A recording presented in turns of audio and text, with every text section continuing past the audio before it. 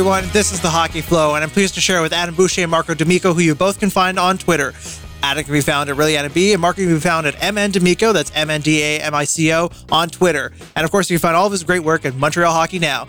I'm Adrian Cordero. Let's get into the show today, and let's start off with Jordan Harris signing a 2-year ELC. Marco, what do people need to know about this action? Jordan Harris is set to become an unrestricted free agent before the 15th of August. He was a Montreal Canadiens third-round pick in 2018, one of the best defensemen currently in the NCAA, and he chose to sign with his roommate's father, Riley Hughes being his roommate, his father being Kent Hughes, general manager of the Montreal Canadiens. So you could see where the familiarity is right there and then. Is a big get for the Montreal Canadiens because he's very much a new age defenseman, and he's going to allow them to play that speed and puck possession style that Kent Hughes, Jeff Gordon, and Martin St. Louis have been talking about for the last couple of months now. Yeah, and it's going to be interesting to see what happens next year with the Habs blue line, because we're seeing, in recent games, even this season, we're seeing Romanov playing better and better and getting more ice time under St. Louis. So whether Harris plays maybe next year right off the bat and gets minutes, or maybe more in Laval, it's definitely a different turn for the organization and on the D side. Yeah, absolutely. I think that, you throw in Justin Barron into that mix as well. And then Caden Gooley turns pro next year. And you also have Arbor Sekaj, who will be turning pro as well. I mean, there's a lot of questions. I mean, there's even questions right now as to his teammate in Northeastern, Jaden Struble. So, one step at a time. But I think this is a really big get for the Montreal Canadiens. And, like Jordan Harris said today, it was never really in doubt. And his plan was always to come to Montreal. So kudos to him on calling a shot. Not many kids his age have that kind of maturity. Let's talk about the injury list, which is starting to stack up with upper body injuries and lower body injuries. We'll start off with Drouin with the upper body, and also Petrie out indefinitely with a lower body injury. Adam, what do people need to know? Yeah, so I just mentioned it basically. The Habs D-core just completely doing a 180. We have no Petrie for probably the rest of the season. Look, at this point, he's probably going to be gone during the off season. As for Drouin, I mean, I'm sure Mark was going to add on to that, but just the guy can't catch a break. When healthy, he's one of the most talented players on this roster, but he just cannot seem to play more than 40, 50 games a season. So just unfortunate for Drouin, and I don't know if we've seen the last of his performances in the Habs uniform, but I don't know where we're going from here. I mean, Joy is, at this point, he's injured both his wrists, and both his wrists have either required surgery or close to it. And without those wrists, he really can't do much. So we're going to have to see what comes of it. For me, I think it becomes quick. It has to be a turnaround for him, and I just don't see it. I really don't. I think it's 3 years in a row now that he's either had a major injury or something that's kept him out, or, it just doesn't work, for him. So we'll see what happens. When it comes to Jeff Petrie, I mean, we still don't know the extent of it. With Drouin, we know it's his wrist, and we know that he's looking for a second opinion, or else it will require surgery. So day-to-day still evaluation when it comes to Petrie, and probably learn more about it when the Canadiens come back from their road trip. What we're also learning about is Justin Barron. The Halifax native had his first game versus the New Jersey Devils with 3 shots, 1 hit, and a 17:55 ice time. Lots of good positive signs there, right, Marco? Justin Barron is not NHL ready. I think anybody can agree with that. He's done what he's had to do. In the lineup for the Montreal Canadiens, he clearly still looks nervous. He's still trying. It's going to be about him getting used to the pace of the NHL and being quicker on his feet. Because right now it looks like he's pulling bricks, unless he's on the other side of the offensive blue line, in which case he suddenly develops this incredible speed in the offensive zone to get to loose pucks. But he needs to be a little bit more active. And this is something his former coach, Greg Cronin, told me about a week ago. is that he's just got to be quicker on his feet. And I think it's very evident to anybody who's looking at him, but he's 20 years old. Just the fact that he's able to play somewhat adequately in the NHL at 20 years old is something to be said. So, it just goes to show you got to be patient. Some defensemen, like maybe Jordan Harris, are going to be ready before him, and that's totally okay. He is 2 years older.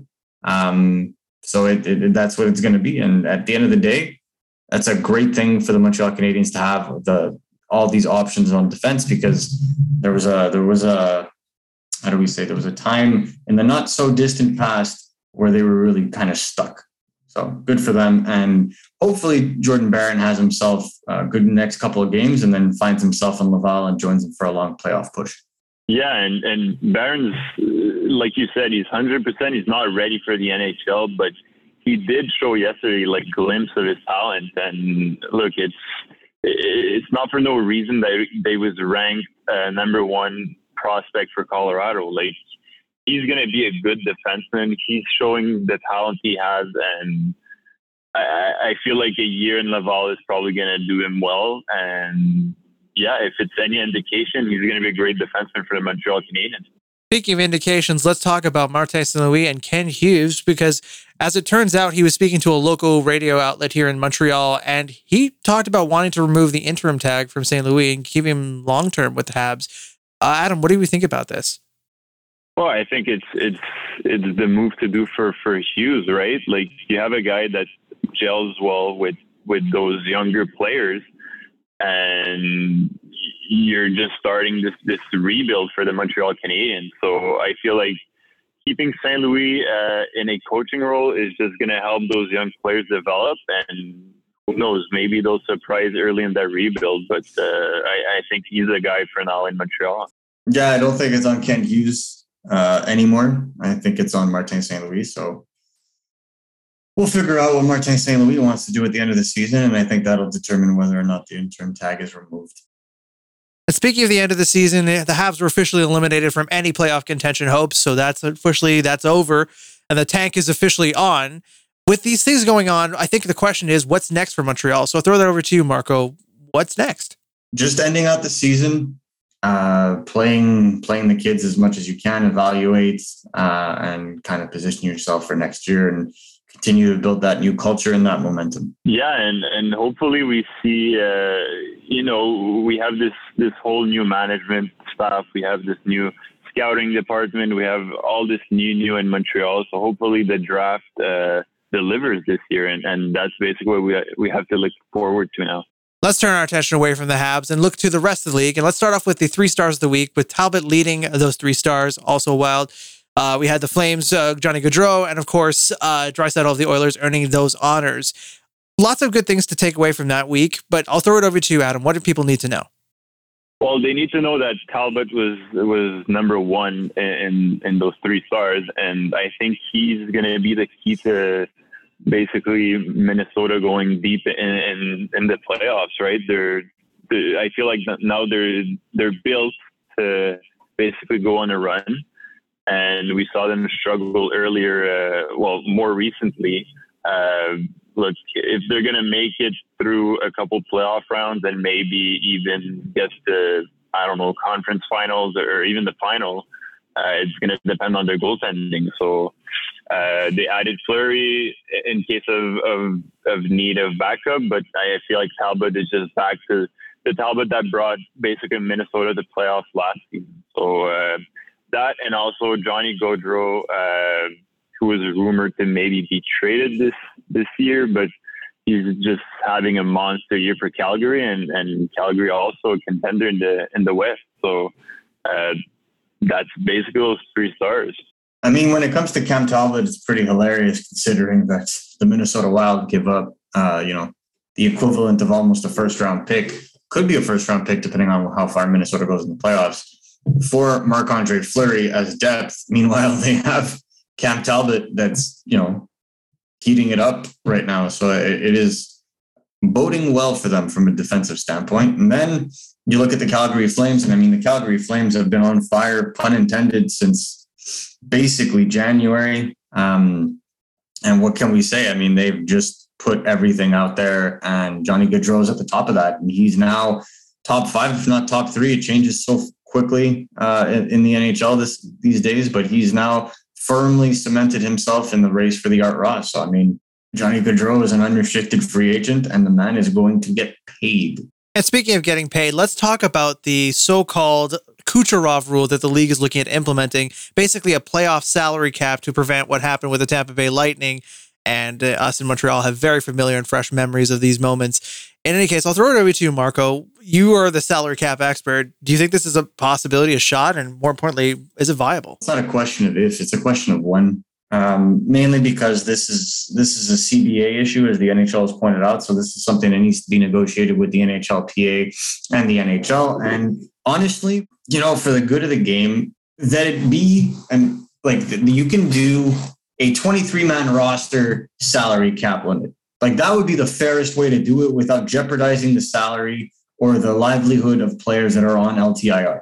That's the way I see it, because you're going to have to protect the players here. So the best way to do that is to not penalize the team for having players on LTIR that are unavailable for the game, but to solely restrict the salary that is allowed on the roster. And I think that would change everything, because that you have 18 million on LTIR doesn't serve you squat if you're over the cap on your 23-man roster. So it's that, I think, is where the compromise can be found, but it won't be found until the CBA is ratified or rediscussed again, I believe, in 2026. We have a few upcoming games. We have Thursday night at Carolina. We have Saturday versus the Tampa Bay Lightning. And Tuesday, we are facing off against the Ottawa Senators back at the Bell Center.